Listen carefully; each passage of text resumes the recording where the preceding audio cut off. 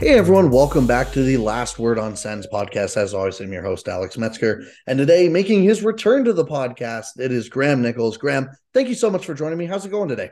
No worries. Thanks for having me on, Alex. Everything's going well. Can't complain. How about yourself? How'd you enjoy your trade deadline? Yeah, good. It was, I was just saying on Tee Off Air, it's super busy, just league wide. Like, this is honestly, I mean, obviously today was a dud just with how many trades took place earlier, but like this week was by far one of the busiest I can remember. Like I know people like to say that all the time, but like this was one of the biggest trade deadlines I can remember. And just like even the size of names moved. Yeah, if you're talking about like Timo Meyer, Patrick Kane, Tarasenko before that, obviously, like there's been a lot of big name and big ticket items that being moved around. And I think one of the interesting dynamics of the deadline in the last few weeks is just how many teams are willing to be like third party resources for teams to use just to make the money work. I think that's one of the wrinkles of the cap system, and teams are starting to take advantage of it more than they have in the past. Yeah, it started, I feel like a year or two ago where we saw one or two cases of it where it was like, a team would jump in. I think it was San Jose or Minnesota last year. I think it was San Jose, that third party to deal for Toronto. And that was kind of like the idea was always there, but you never really seen it aggressively. And yeah, this year it felt like just because of how close everyone was to the cap, every third or fourth trade had a third, anyone with big money, that's for sure, had a third party kind of brokering it. And even deals like Columbus, where they get Jonathan Quick and then flip him immediately at half retained to Vegas. Like it's definitely something that's more common. And I think that's a good sign for the sport. I mean, you can make an argument. Is it a good sign they need to do it? And that's a cap argument, I think, or a hard cap argument more than anything else. But the fact that teams are at least becoming more aware that this is an option for them and thinking outside the box when it comes to this kind of stuff, like that's at least very encouraging. And on the other end of the spectrum, you have Arizona taking on Jacob Voracek's contract, right? Just so they can manipulate the cap floor and spend less real money on salary and then use the LTIR to hit the cap floor. It's just, yeah, there's a lot of good being done, but I think there's still some wrinkles on the other end of the spectrum as well, where you just shake your head and you kind of feel for the fans there who are paying hard-earned money to deal with that kind of stuff. So For sure. And even that, like, I feel horrible for the fans, but to me, that's a league issue, not a team issue. Like I don't blame the Coyotes for, I mean, again, this is maybe you can blame them for this, but they're playing in a 4,500 seat arena. With the logic behind that is we're not going to have very much income for the next 3 years. Let's cut our cost as much as we possibly can. That's smart business in terms of the vacuum right there. But there's a larger picture of that shouldn't be the case ever, that they need to do that, right? no, but and to your point, like that's 100% correct. I just think in the spirit of the CBA, like the cap floor is there for a purpose of Yeah. you have to feel the competitive roster, as competitive a roster as you financially have to or are obligated to. And in their case, I don't think they're doing that. They're not living up to that end of the bargain, and they haven't been for quite some time. But to your point, yeah, that is a franchise that has lost money, and from the business side of things, it probably makes sense for them to do that. Yeah, exactly. I mean, like, as we're, like, it's not like Ottawa's been, obviously, we haven't seen a team do it nearly this aggressively, but there was a couple years there during the rebuild where Ottawa definitely cut their costs as well. And how many times did we see Ottawa's biggest target priority was guys who already had their signing bonus paid with lesser salaries? But hey, that definitely is not the case anymore, not right now, because Ottawa is definitely shifted the other way, definitely off the ice and on the ice. I was just kind of looking up the last time I recorded because I was trying to remember what game was actually played by that point. And it was the last game they had played, they lost the Bruins 3-1. So since recording, they have lost to the Hurricanes 4-0, beat the Canadiens 5-2, put two smackdowns on the Red Wings at 6-2 and 6-1, and had a thriller against the Rangers at 5-3. So they've won 4 in a row as we're recording this. Ooh, I don't even know where to get to begin. Let's begin off the ice. So we'll get to the trades first, because I think they kind of tie in. The on ice play definitely dictated some of the trades, but Nikita Zaitsev goes literally the day I dropped my last podcast, which is about 2 weeks ago now, February 22nd. They send Zaitsev to the Blackhawks for a second-round pick and a fourth-round pick, get nothing back in return. Pure cap dump. At that point, I think it was pretty obvious. People realized that they were probably in on another defenseman, whether or not it was going to be Chychrun. Let's talk about the Zaitsev deal just quickly, because I want to get your take. Did you think that felt about right? A little too much? Like, were you surprised at how little it costed? What did you think it was going to take to give up? And what would you have given up in Dorian's shoes? So the only thing, like, I have no problem getting rid of Zaitsev. I think he was a sunk cost. He was a guy that they never should have acquired in the first place. I think anyone who did the due diligence in analytics, 4 years ago, 4 years ago, could have told you that it was arguably one of the worst contracts in the league at the time, based off what his return of investment would be, just based off the fact he's a defensive defenseman who can't really defend that well because of his limitations playing the puck. And they got out from underneath it. So they're out from underneath the remainder of this year and next season as well. So there's something to be said about clearing that 4.5 million hit off the books for next year. So that was great in that sense. Getting rid of a second round pick obviously isn't ideal, especially in a good draft. But at the same time, you got to give something up to get something. And in this case, they were clearing the deck of salary so they could add a guy like Jake Chychrun, right? So in a vacuum, I didn't like the deal at the time for the simple point that, if you're just looking at it on paper at the time, you're thinking, okay, well, what is the back pocket deal? You have no idea who's coming in or what Ottawa was acquiring. So if you're just looking at it as Ottawa traded a second round pick and another draft pick as well, you're thinking, why didn't they just wait until the offseason when the signing bonus is paid off, new ownership is coming in, like an extra $2 million signing bonus means nothing to those people coming in anyways. It's just a sign of a check. So it would have been easier to facilitate a trade then, especially when you're seeing teams move the kind of salary and dumping the kind of contracts that they are right now. I think it would have been much easier to move that kind of deal, and the draft pick opportunity cost would have been as significant as it was. But in saying that, Ottawa made the move now so that they could acquire Jake Chychrun. So there's something to be said about that. And, they acquired him for a conditional first, a conditional second, and then a second round pick in 2026. So they paid another, it's a relatively high opportunity cost in the sense that they gave up three really valuable assets. And we don't really know how valuable they'll be until Ottawa's placement in the standings is solidified this year and in future years. But, they got a lot of cost certainty with a very good defenseman, a really good defenseman who should hopefully pan out and play really well in the top four. But as I alluded to in an article, it's not without risk, right? Like, he is a left shot guy who has experience playing as offside. Jake Sanderson has experience playing as offside, but he's never done it at the professional level yet.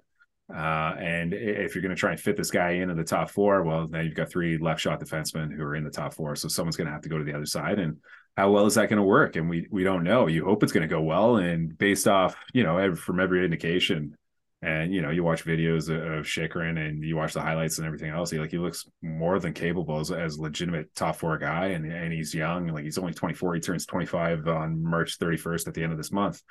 And he brings a lot of intangibles that teams like. He can move the puck. He's physical. He can defend well, and he defends with a stick well. He's kind of like the modern defensive defenseman in the NHL, but he's also got the puck moving offensive side to him as well. And at 4.6 million, like, that's a great cap hit. And there's a lot of cost certainty, and it gives the team a lot of flexibility in the next 2 years when they have to sign a couple guys, like Alex DeBrincat being one of them. Like, there's a couple big ticket guys. Shane Pinto, is he going to get a bridge deal? Like, what's his contract going to be like after this year? So there's going to be some escalating salaries on the team, and just having that guy locked in for the next 2 years at 4.6, even though his real dollar value goes up significantly at 4.6, it's a great fit for the cap right now. And, hopefully they have a really good chance to re-sign him after that, because the team should be good, hopefully. Yeah, exactly. I think you hit it perfectly with the Zaitsev deal. If we were to record this podcast a week ago, I would have been not super thrilled in terms of the cost they give up, just because, exactly like you, as soon as it happened, I went, well, the asking price for Chychrun is insane. I don't want to see them give up two firsts and a prospect, which is still what we were hearing even within a week ago before, the deadline kind of seemed to change that. And I was like, and I just don't know who else they would go and acquire. So I was under the mind too of like, this season, they're going to fight for playoffs kind of, but it's not a lost cause. Like, they're playing meaningful hockey, and that's kind of what you wanted, right? So I would have rather see them pay that signing bonus off, and I bet you it doesn't even cost more than a fourth in the summer to get rid of 1 year of Nikita Zaitsev. But then now and this is a deal where I think you can logically use hindsight in that, because this deal was made, they went and got Jakob Chychrun. And even if you want to just say, you add the second in this Zaitsev deal to the Chychrun trade. That is still a very okay return from me for Jakob Chychrun. The fact that they did this without giving up any of their top prospects, like Ridley Gregg was a name that, by all accounts, Arizona was they really wanted, and Ottawa stuck to their guns. They said, no, we're not doing that. So we're going to back out. Like the fact that they managed to get that, and obviously, yeah, they're going to be lacking some picks over the next couple of years. That's for sure. They, between the DeBrincat trade and this trade, they definitely have moved some picks out. They don't pick till the fourth round this year, but I'm okay with that because, again, as you said, you have a guy who, this is not a 30-year-old. This is not a guy that you need to immediately pay right now. This is a guy who fits this Coors window. He's 25 at the end of this year. He's got 2 more years at a very good contract. And then, of course, you can go from there and see where you are in 2 years, where he fits on the team, where everyone else looks like. I really love this deal. My favorite part about the deal is definitely that they added a stipulation: if they make the conference finals this season, the pick gets upgraded, because I don't think anyone in Ottawa is going to care if they lose a 2024 first, if it means they were in the conference finals somehow this season. But no, I really like the trade. And again, like, if moving Zaitsev kind of seemed like what it needed to be to get off of that, to be able to get the cap space so you can pick him up this year and have him next year, I'm totally okay with that. And let's get into Chychrun as well. So obviously he played his first game last night as we're recording on Friday against the Rangers. And I thought he looked good. I thought he looked definitely a little out of place at times. You could tell he was still finding his way with a new team. But a couple things that stood out for me was, one, how aggressive he loves to be on the blue line in all 3 zones, really. Holding the blue line, making teams dump the puck, or not dump the puck in, but make a decision heading into our blue line. And then in his own end as well, just trying to cut off passes, get in the corner, be aggressive. I will fully admit to not watching any Arizona Coyote games that aren't against the Ottawa Senators over the past couple of years. But that is the immediate thing that stuck out to me, is just how aggressive he is in all 3 zones, and also how big of a body he is. Like, you talk about tough hockey or whatever and all the time. And first guy who comes to mind is probably like Travis Hamonic, Eric Goodbranson, those kind of types that just, let's be honest, they can't move the puck very efficiently. This is not the case for Chychrun. He's a big guy who can use his body, but he can move the puck very well for his size as well. And those are the first couple things that, obviously it's a very small sample so far, but right away just flashed to me. Yeah, you can see flashes. I thought he hadn't played in 3 weeks, right? I think is the last time he played for Arizona was February 10th. So it's been quite a while. And, I kind of assumed that he'd be rusty coming out of the gate. And I think that's the case. I think especially on like the Tarasenko goal, you see like a communication breakdown with Holden, where they give Tarasenko the middle of the ice because both guys are kind of fanned out to the wall. They're protecting the wall, and he breaks in all alone and then buries it. There were some minor just mental mistakes. I didn't see as much as the physical mistakes with him. It was just more mental, like more getting back up to game speed, making those like split second judgments and being efficient with those judgments. And just to echo your point, I think like he's a big guy who moves his feet well, and he's aggressive not only on the defensive side of the puck, but on the offensive side as well. And I was watching some of the Trade Center coverage this morning on TSN, and one of the things that Megan Chayka from I can't even think of her company off the top of my head. The Clearsight? Is it Statplace? Is it Statplace? Yeah, that sounds right. I can't, off the top of my head, I couldn't remember the name there, but she was pointing out, it wasn't Sportslaw, it was Statplace for sure. She mentioned that like Chychrun, when she was referencing the Ottawa trade, she's like, he is one of the most efficient zone entry guys in the league. I think he was like top 10. And as a defenseman, I think that's like super, super, super rare. But for him, I had never seen anyone talk about that through the social media channels or reference it whatsoever. But I mean, that's all proprietary data. So the chances of ever seeing that come out, unless it's directly from her, are very, very small. But it was just surprising to hear. Because again, like you, I don't watch a ton of Arizona games when Ottawa's not playing them. I have better things to be doing. Most people probably should.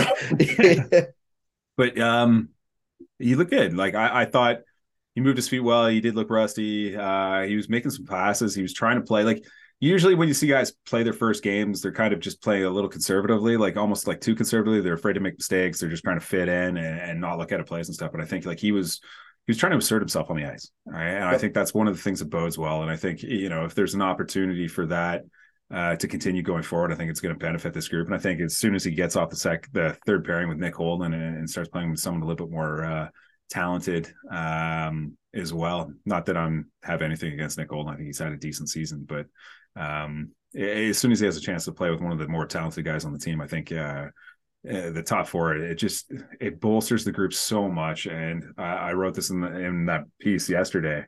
You really have to go back. I think you're going back to like 2005, 2006 for the last time Ottawa was top six or top four. Sorry, was this talented?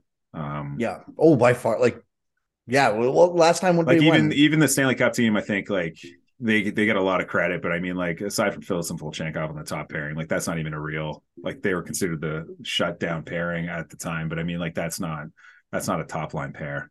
Yeah. You know, that was the team that was the one Ottawa team that got through, so they get a lot of credit for that. But like, you know, you'd have to go back to like the days of like Chara and Red and being on the team together to really talk about a group being as talented as that. But yeah, I think it's real optimistic looking forward in terms of the group. I hope he fits in well. I hope the whole natural shot thing works out. And you know, for a management group that has struggled to identify good defensemen over the last 15 years, going back to the Brian Murray area, they finally hit a home run with targeting the right guy. And absolutely. And, you know, not only is he the defensive defenseman, but he can move the puck as well. He's like the modern guy he's the kind of guy that they should be targeting. And the fact that he comes into the contract that he does, it's a sure win. Him and Jake Sanderson remind me a lot of the kind of idea of like Jake Sanderson to me is a defensive defenseman, but he's got all the skills that he can still co-create. He's not this lumbering dude who can only play defense and his defense is hitting people. You know, it's actual defense, which means he's going to be good offensively. To me, it's very Scott Niedermayer. Like, you know, it's the active stick, it's the leaning on guys, angling guys the right way, and it's the ability to skate and defend just off of skating alone and controlling gaps and lanes. And it's phenomenal what he does. He doesn't get enough credit for what he does. He doesn't get enough credit for the season that he's had playing alongside Travis Hamonic, because he's carried him all year, and it's just one of the things that we don't talk about enough. Yeah, to the point where like I think Hamonic is probably getting way too much credit on that, and Hamonic's been better than I expected, but the bar was so low that like it would have been hard to be worse than what I expected, to be honest. So I will preface that, but the one play last night, actually, and I definitely consider myself more of a macro level person when it comes to this podcast in terms of, you know, obviously the macro level results are a little more important when it comes to the process. But just on a play that really stuck out to me last night was, you know, though you talk about angling bodies off and using his body, and Chychrun caught up to Patrick Kane, who, you know, obviously there's been questions about Kane's game, but he looked pretty good, I thought, last night as well, making his debut, and has looked good over the past week with Chicago, really selling that he should be on the move. But Patrick Kane had a step on him heading into the offensive zone, and it was the last man back, and Chychrun just completely caught up to him and just angled him right to the outside, gave him nothing to shoot at, nothing to pass to. And it's like, it was just one little play, but I was like, that is just something we haven't seen consistently from Ottawa Senators defenders, especially on the right side, if that's where he does get moved to. And it's just stuff like that where I'm really encouraged. And also plays like that to me are more important than chipping the puck off the boards, which is why I'm not personally as worried as some about the handedness thing. I think it'll be a bit of a learning adjustment, and there will definitely be times where you go, ooh, see, a right-handed defenseman might have made that play a little better. But I think his natural skill and size is going to allow him to do stuff that, you know, we don't see normal right-handed defensemen do as well, which is going to counteract, you know, the couple times maybe where you see, oh crap, like that would have been an easier clear if he was right-handed. Yeah, and I think his ability to carry the puck is going to help a lot in that sense as well, right? Like, it's not going to be a handedness thing where he's just looking up the wall for that quick outlet. Like, he can skate the puck out of trouble and evade defenders, and that's something that Ottawa's right side just doesn't have, and it hasn't had for quite some time. And you know, playing with competent guys on the left side, like whether or not he winds up ultimately with Sanderson or Chabot, like those are two exceptional puck movers who can skate the puck out of trouble as well. So I mean, if he's ever under duress and he's in a bad spot defensively, like, well, all he has to do is throw it back behind the wall and reverse it and throw it back to like the left side guy, and he'll be fine. And it's refreshing because, like, for the first time in a long time, you're like, okay, they've got four solid guys in the back end where none of those guys those guys are all locked up for the foreseeable future. And so it's just a matter of making it work. And right now, the biggest pressure, like, you're looking at Ottawa's roster, and they're really top heavy up front right now because of injury. I think the Josh Norris injury has really hampered their depth, because the top two lines have carried them all season, and they're simply not getting enough offense out of that bottom six. Although against the Rangers, watching Brassard score 2 goals. That was awesome, especially in the 1000th game, right? Like, that was sweet. And Austin Watson chipped in the other night as well.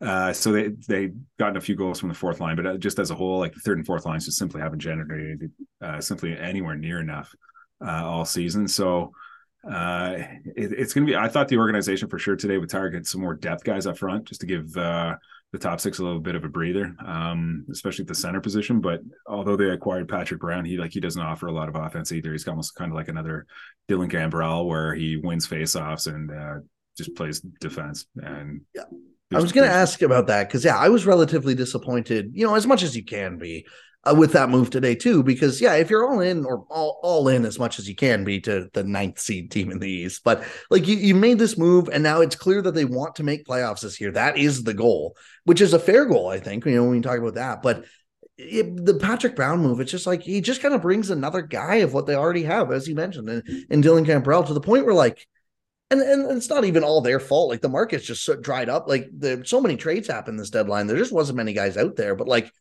I would have just much rather see them give Ridley Gregg another chance or something like that up at the 3 or 4C center spot instead of, like, I don't really see what Patrick Brown brings to this team that they didn't already have, other than the fact that he's just kind of another body in case someone gets hurt. Yeah, and I think this kind of goes back to the point about dumping Zaitsev's contract now. I think bottom line, I think it just comes down to this is what the budget is, and you're going to have to operate by it. Because like you look at their budget right now, I think their cap hits like 78 million. So could they have retained Zaitsev and made the deal work where Chychrun comes in with Zaitsev still in the fold? Like, I don't know. But I'm assuming not, because they obviously cleared the decks for him. So maybe that's what hampered their ability to go into the market and go get a guy like Nick Bonino. You see some of the prices that were being paid for quality defensive centers who could contribute a little bit offensively, like Lars Eller's fetched a 2nd round pick, which I thought was really surprising. Good defensive player, but like his offense is kind of washed up at this point of his career. So that kind of seemed like a bit of a stretch, but I thought Bonino going for like 2/5 and a 7th was kind of seeing like that's the price that Pittsburgh paid. I thought that was a lost opportunity. There's a couple of, like you mentioned, I think a lot of like the market was washed before this day even started. Like there's just you're looking at cap friendly at the free agent and pending UFAs are available. And it's like, aside from like Pius Suter from Detroit, he was the only name that I was like, and I don't know if Detroit would have flipped them. Yeah. Oh, well, exactly. Right. And they're competing for a playoff spot. And, even like JVR to a certain extent, like could they've used JVR on the 3rd line instead of, like move slide Julian Gauthier down to the 4th line and scratch Watson? Like the thing I think that we don't give enough credit to is probably they're trying not to disrupt what's going on in the dressing room right now. I think everybody in that room really likes Austin Watson. I think they all really like Dylan Gambrell. So, if you bring in certain players and it disrupts that chemistry a little bit because all of a sudden guys are out of their pecking order or just not playing anymore, it could negatively impact things. But ultimately, like to your point about Ridley Gregg, like he's probably the best option, and he probably might have been the best deadline option out there for Ottawa instead of just saying, hey, we're going to trade assets of this. Why don't we just call up Ridley Gregg? He might ultimately wind up being the guy that becomes their 3rd line center heading into the playoffs or going down the stretch, depending on how he does in Belleville for the next week or two. So that's definitely a storyline to keep an eye on, right? Yeah, so for sure. We'll see what happens there, because out of all the guys, he probably has the most high upside. And if this team's playing meaningful games down the stretch, that's probably a guy with his pedigree and experience and international experience. Like he's played in big games before, so that's an opportunity that they probably want to give to him, because I don't think Belleville's really hunting for a playoff spot down in the AHL right now. No, I think they've been struggling a lot. And the thing too about Gregg, he's so versatile, where it's like, if you want, you can slide him up to your top 6 if you need him there. You don't want Pinto playing up on that second line or whatever, you can slide Greg up there, and he looked okay. But if you want to just keep him a little more sheltered, like he can play that dump and crash role on the fourth line as well, and provide a little bit of spark there. To me, he's not a guy I'm worried about them ruining the development of or anything like that. He can play wherever, how many ever minutes on this team. Obviously, you can't play him like 4 minutes or whatever, but like if he's playing 9 minutes plus some penalty kill on the fourth liner, or power play 2 on the fourth line or whatever, like it's not the end of the world in terms of if you're in the stretch and he might be the best guy to give you those minutes, put him in those minutes. I really don't care. So I'll be interested to see, as you said, like the prices were a little aggressive for some of the depth guys, like they seem to be at the deadline. So I definitely don't mind them not going in big on a Bonino. Like Bonino I would have been okay with, but yeah, like even like the price Tampa paid for like Tanner Jeannot and so like, that's just absolutely insane. So I'm glad they didn't do that or anything like that. And I also understand too, like Austin Watson, they seem to love that dude. I think they have to move away from him this summer. I can't see him being a part of the everyday lineup anymore. Like even now it's getting to the point where he had that one great game, 2 goals or whatever. Awesome. Makes one of the biggest boneheaded plays I've ever seen in terms of just absolutely crushing Tyler Mott against the boards, where that was clean. That was clean. I'm shocked. Department of Player Safety. Player Safety cleared him. It's fine because it wasn't charging. They said I'm shocked he didn't get more, but I'm not. The department kind of sucks, but I'm fine with Watson staying on the team this year. But I just don't think he can be an everyday contributor next year. Maybe if you want to argue he should be a 13th, 14th forward, I'll put my hands up and be like, whatever. But the depth is still something they need to address this summer, internally or externally. But the good news about that is that's the easiest thing to address in the NHL. You say that though, but it's historically it's been one of the very hardest things for this organization to do. Absolutely. Whether it's just identifying and targeting the wrong guys, or just they've leaned heavily, sorry to cut you off, but like they've leaned heavily on relying on the experiences of their coaching staff with former players. And they've kind of catered to that. And they've, like, whether it was the Guy Boucher era or the DJ Smith era, like they brought in a bunch of depth guys that the coaching staff is familiar with, and none of them have panned out. Yeah. And it's been one of the shortcomings of this management group. And it's so frustrating, but they still keep doing it. And you're just like, guys, just stop. It's been like 7 years in a row too. And like, that's why I don't want to say it's going to get fixed this summer, but I would much rather, at least if the options are, what bad fourth liner do your previous coach want on the team, or what guy is going to go play 2 right wing for you that absolutely sucks? I'm at least happy it's the depth that they have to choose on. Now, that doesn't make it less important. They still need to hit on some guys this year. But, the good news is, again, the heavy lifting theoretically should be done for the foreseeable. I mean, DeBrincat's got to get a new contract. But in terms of up front and on the blue line, you have your core, who's going to be there. Now it's time to surround the core with some, it's going to have to be cheaper guys, not just because of the budget, but the salaries of the guys you've paid, that it's going to make it a little harder. But again, I'm okay with that. I want to see what they do. And I hope, I really hope they've learned from their past mistakes. I'll believe it when I see it. And I've said that a couple times this year, and I've seen it, which is good. Like, even as he's mentioned, identifying a guy like Chychrun is a lot better of a target than Goodbranson or Ron Hainsey or Oduya, or down the list we go, right? So, I don't know. I'm curious to see what this stretch of hockey looks like, because I think that'll dictate it as well, where, they've obviously been red hot. Like, this has been a lot of fun over the past week or two to watch them play and fight themselves back into this playoff spot. And we can get this in a sec, but it's really cool to actually like sit down and know you're watching a somewhat meaningful hockey game. Like, I haven't had that feeling in 4 or 5 years now, like to the point where it's been, since 2017 for sure. Literally, like you're almost going back 6 years. Like that's how long it's been. It's surreal how fast time flies. Exactly. And even like we were talking about the blue line earlier, it's like, well, the blue line, the top 4 hasn't been good in almost 20 years. Like, where did the time go? Yeah, like that's a long period of time. You have to not have 4 good defensemen, especially when you had such a high building block for almost all of that time as well. Oh, it's wild, just wild. Yeah, but it's always been, it's just top heavy rosters. It's always been like that. It's just top heavy rosters, and they'll play a run and gun, high event hockey style, and we'll trade chances with the opposition, see how it goes. And some seasons worked out and other seasons it hasn't. I think one of the biggest shortcomings of the teams of the last 20 years has been the blue line.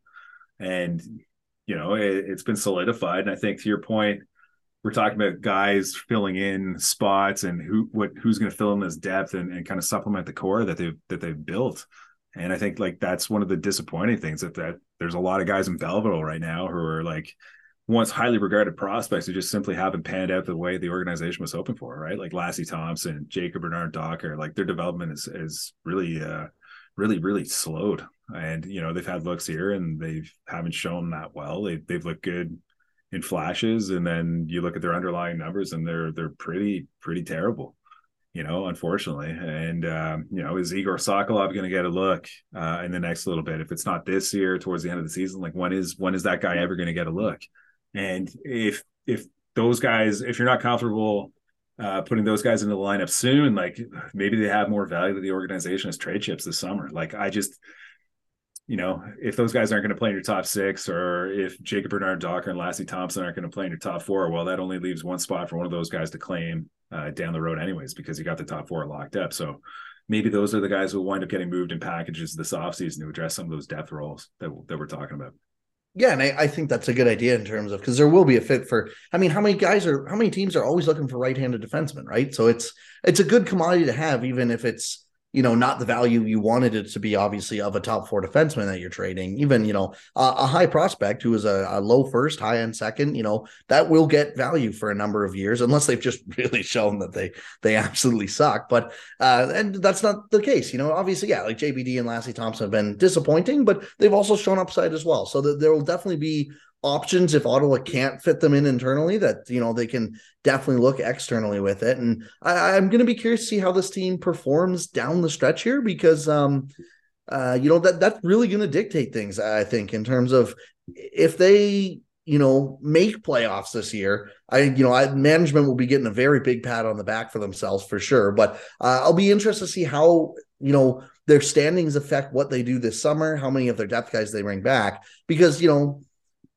I don't want to be the Debbie Downer, but they are 5 points out of a playoff spot right now still. Like they've done great to battle back, but they're in a 4 or 5 way tie for ninth in the East. And then they're still 4 points back, I guess it is, of a playoff spot. So it's like, if you end up missing the playoffs by 7 or 8 points, or even 5 or 6, but you finish, I don't know, let's say 11th in the East, 10th in the East, something like that. So you miss by a spot or two and you're out by 3 or 4 games, I wonder what the takeaway from management will be there, in terms of, is it, we just didn't get our players soon enough, we were hurt?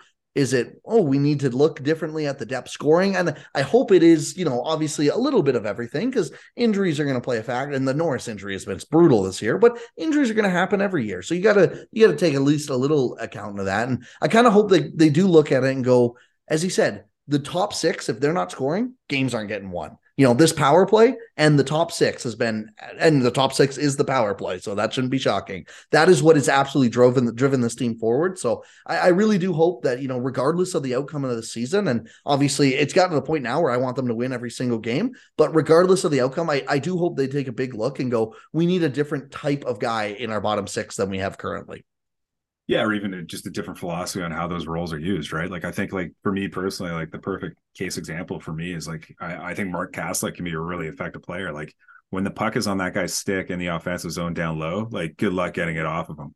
Just the way he uses his body and shields it and everything else. Like, there's a lot of value for that guy just based off the way he skates and carries the puck at times. Like, it's very hard to get the puck off his stick. But, like, when that line with him and Parker Kelly and Austin Watson are constantly dumping the puck in, the retrieval rate just was not good. And then they spend the rest of their shift chasing pucks. And, like, you're not going to get a lot of offense or chances playing that style of hockey for long periods of time. And that's been one of the shortcomings of the season. I think, like, to your point, like, special teams in the top 6 have carried this team all year.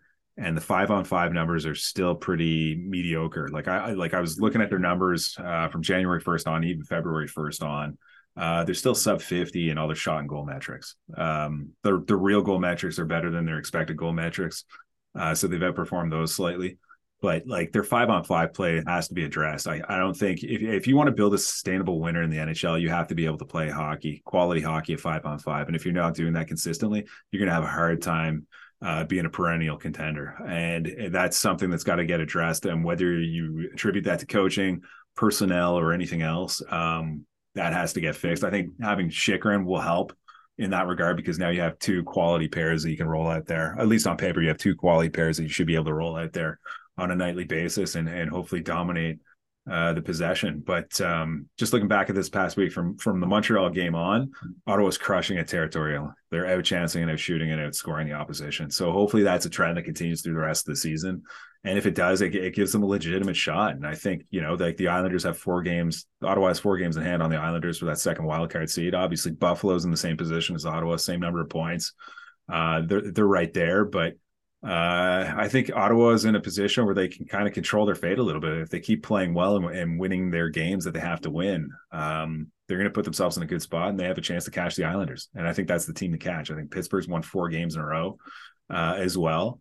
And they kind of got lucky in that regard, and they made a bunch of ads at the deadline. So I'm kind of intrigued, actually. Like, Pittsburgh's one of those weird teams, and they kind of remind me like the old Ottawa Senators. And I mentioned this on Twitter today. It's like John Muckler, when he would go into the deadline, he would just add guys, like just nonsensically just add guys. Like, one of my favorite stories was like the Tyler Arneson pickup at the deadline, and they acquired him thinking that they got Kyle Calder, but it was actually Tyler Arneson.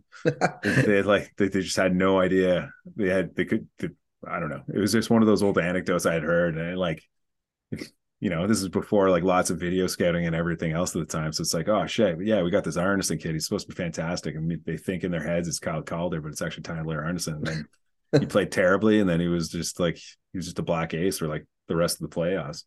It's so funny, but it's just Pittsburgh.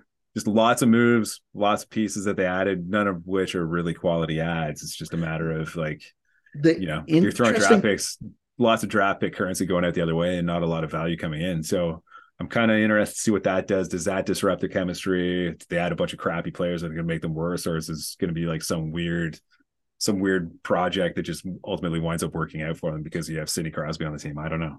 Yeah, well, and the Sidney Crosby's kind of why you can't really bet against them completely falling off the cliff right now, right? But yeah, the most interesting thing I found about Pittsburgh, and I kind of commented it on my other podcast tonight, was the biggest issue for them is their speed and their age, in terms of like their whole team is like 30 plus and not that fast.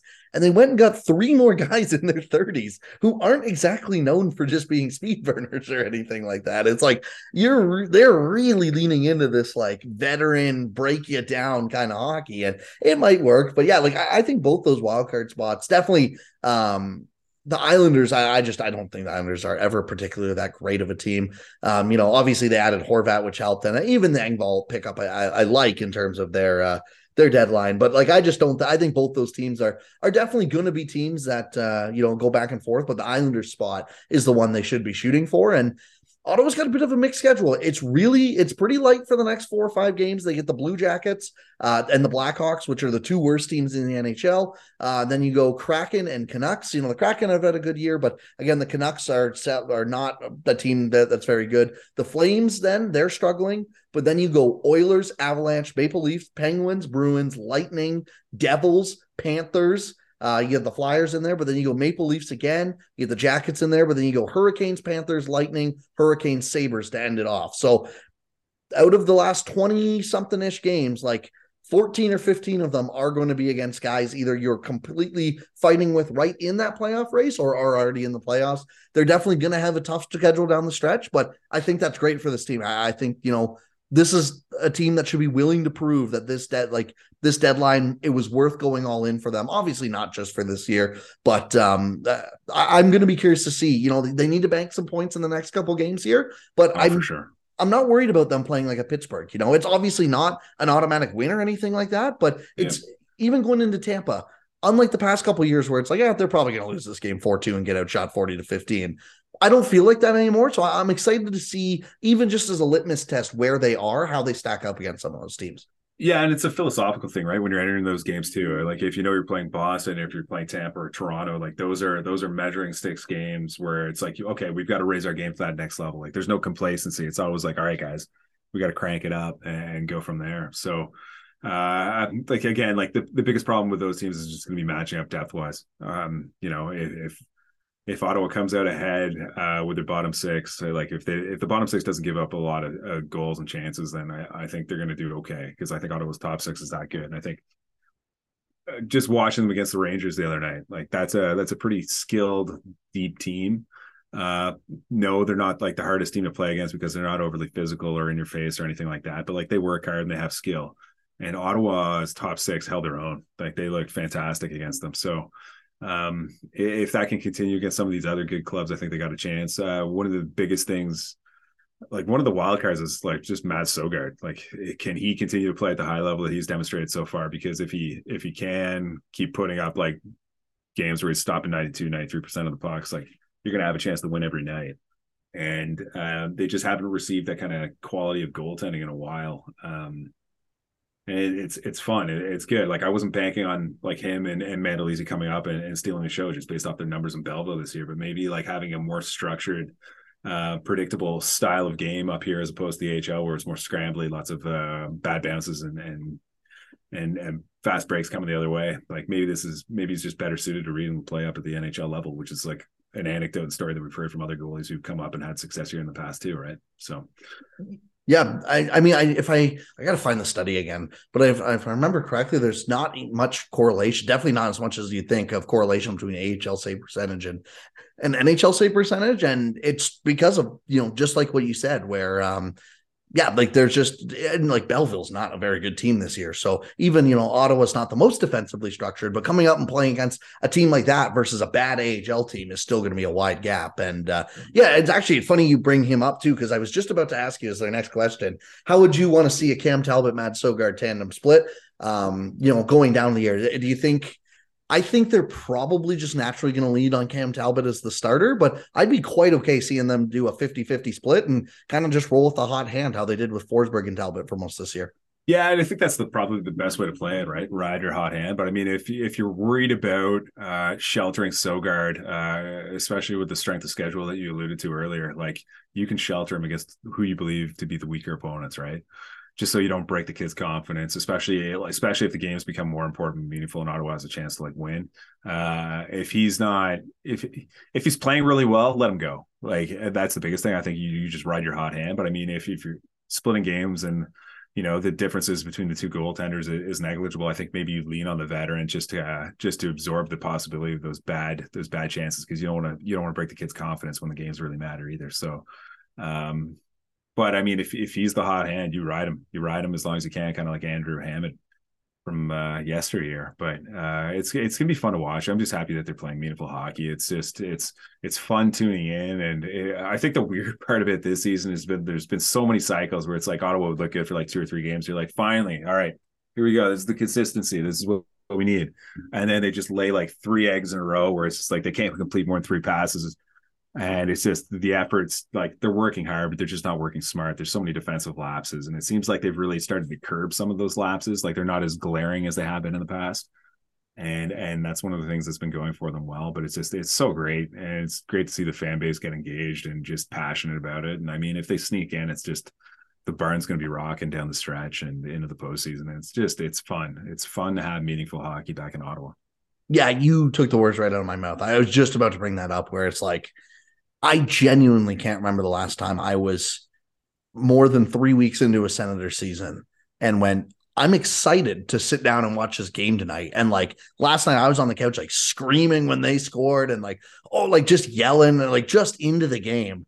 And I just have not been that, because at any point at this point in the year for the past 5 years, it's been the opposite, where it's like, no, let in as many goals as you can. I want to see this team lose or whatever, right? Like, give us the higher draft pick, where that is finally not the case. And it's so nice. And it's even nicer that it's not the case and they're in like 8th last or whatever. Because even last year, like it was cool seeing them win down the stretch, but it was like, yeah, well, they're not really going anywhere this year. This is exactly, it's been such a windy road to get here. But if you told basically, I mean, obviously there's people on both ends of the spectrum in terms of how aggressive they were with predictions. But if you told most Sens fans at the beginning of the year, come March 3rd, you will be tied for 9th in the Eastern standing and about 4 or 5 points out of a 5 points out of a playoff spot. Would you take that? Yeah, with games in hand as well. Yeah. So like, let's say that averaged out to 1 point out, 2 points out of a playoff spot. Would you take that?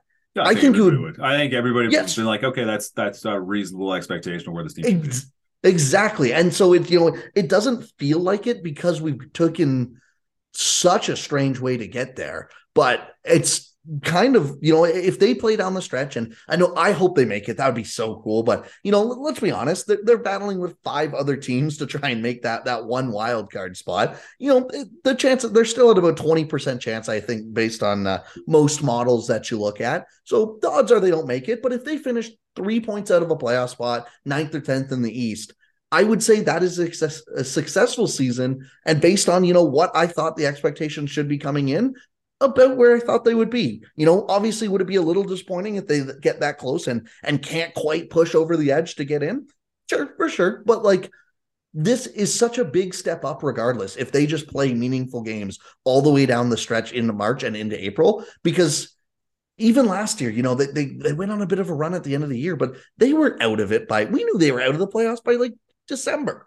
Oh, easy. Yeah. And that's the problem, right? It's like, well, if they miss the postseason this year, it'll be like the same refrain that we've heard the last few years. It's been like, oh, those bad starts got us again. And that's the frustrating part, right? It's a long season and there's been so many ups and downs, and you can curse the bad start. You can curse not addressing the defensive position in the offseason when you acquire Alex DeBrincat. You make that all-in move for him. You wish they could have got that defenseman here a little bit sooner, but he's here now, right? So you got to make the most of it. And I think there's a great opportunity here ahead of them. You watch the way the Claude Giroux is just playing. You watch the way the Brady's been playing. Like, those two are just the heartbeat of this team right now, and they're dragging everybody's game up. Everybody, to me, like watching the team for the last week, it looks like everybody's elevated their game. Like, there's just more energy. There's more sense of urgency. It's just fun. It just looks like what's the word I'm looking for? It's just everybody's kind of feeding off of it. They're feeding off that energy and they're kind of building that momentum. And it's just, even when they're down, right? Like, they're down against Detroit early, they were down against Montreal. It's just like that, even against the Rangers, right? Like, the Rangers had the 2-1 and then 3-2 leads. And it's just it's there. You see it. Like, they're not pressureless right now. Like, they just look like they're having fun. But like, you watch some of the games early in the season, it's like a bad goal goes in and they're just deflated. Like, you just watch them on the bench, they're defeated. Like, they're defeated right away. A bad goal gets them again. And you don't see that. There's a little bit of swagger to them where they know they're not out of games. And it's fun. I know it's only 4 games. It's a really small sample size to get excited about, but like, the underlying stats are really good. The energy looks really good. The goaltending's playing really well. The defense has been shored up. You hope Chychrun gets acclimated and starts playing at the level that he's capable of. And if all those things continue to work for Ottawa, I like their chances, man. When your special teams units are clicking like they are, and you're getting contributions from everybody, it makes hockey a lot of fun. And it's just, you watch the talking heads on TSN, they're all saying, hey, watch out for Ottawa, we like the vibes, so everybody seems like they're on board with it. And it's great to see. It's been a long time, man, but it's good to see like teams like Ottawa, Buffalo, and even like Toronto. Like, harken back to like my heydays, like a Senators fan, when like the league was really exciting and fun and everything was competitive. It's like those 3 teams, when they were all like relatively good, so much fun to watch. And it's just like those natural rivalries where you just like hate the opposition. Like, that's like, those are my favorite memories growing up as a Sens fan.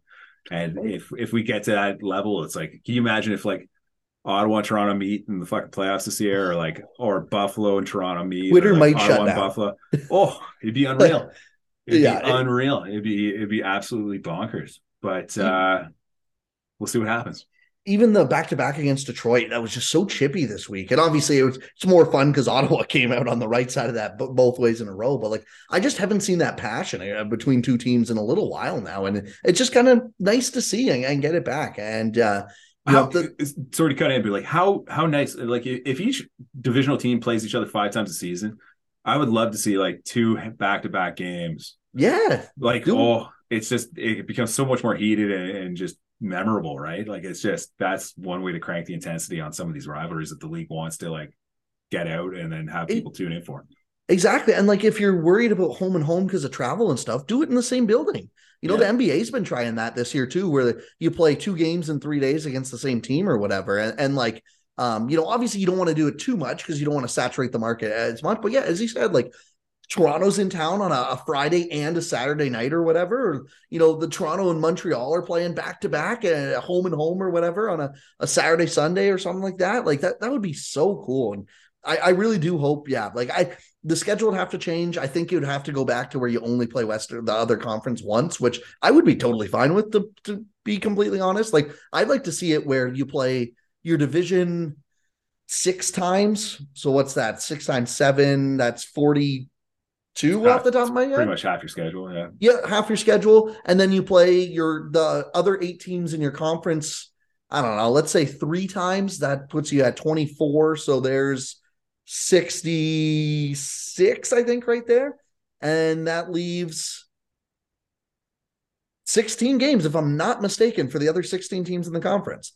My math might be off on that, but there's something along that lines, right? Where you go basically 6 in the division, 3 in the conference for the other teams, and 1 on the Western. I don't need to see the Arizona Coyotes twice. It's cool to see Connor McDavid twice, but I don't need to see the San Jose Sharks twice or anything like that. Like, I'm okay with that. And then when you do see those players that are from the Western Conference, it just feels a little more special too. Yeah, it might be easier to sell too, right? Yeah. It might be easier to sell down the road. If you see them every second year, that's not a big deal either, right? Exactly, right? Like, if you really need to see them that badly, you can go out of your way to watch them. So, yeah. But, all right, I think that was good. We hit on a lot of good topics there. Thank you so much for joining me. Plug some stuff. Where can people find you and all your work? You can find me on Twitter at Graham Nichols. You can find my stuff on Substack, gnichols.substack.com. Alex, thank you so much for having me on. Really enjoyed talking to you. I can do it all night. It's easy, stress-free, and it helps that the team's winning games too, right? Like, we're both happy and excited. Nobody's down on the team or anything. So it's a lot of fun. Good times. Thank you. Yeah, it's a lot better. It's been a lot more fun when the team actually is winning, and it's not all just, what's the draft lottery going to look like? So it's fun to have some more talking points, and I'll definitely have to have you on again down the line, as I'm sure this team will keep giving us no endless stuff to talk about. Appreciate it. No, that'd be fun.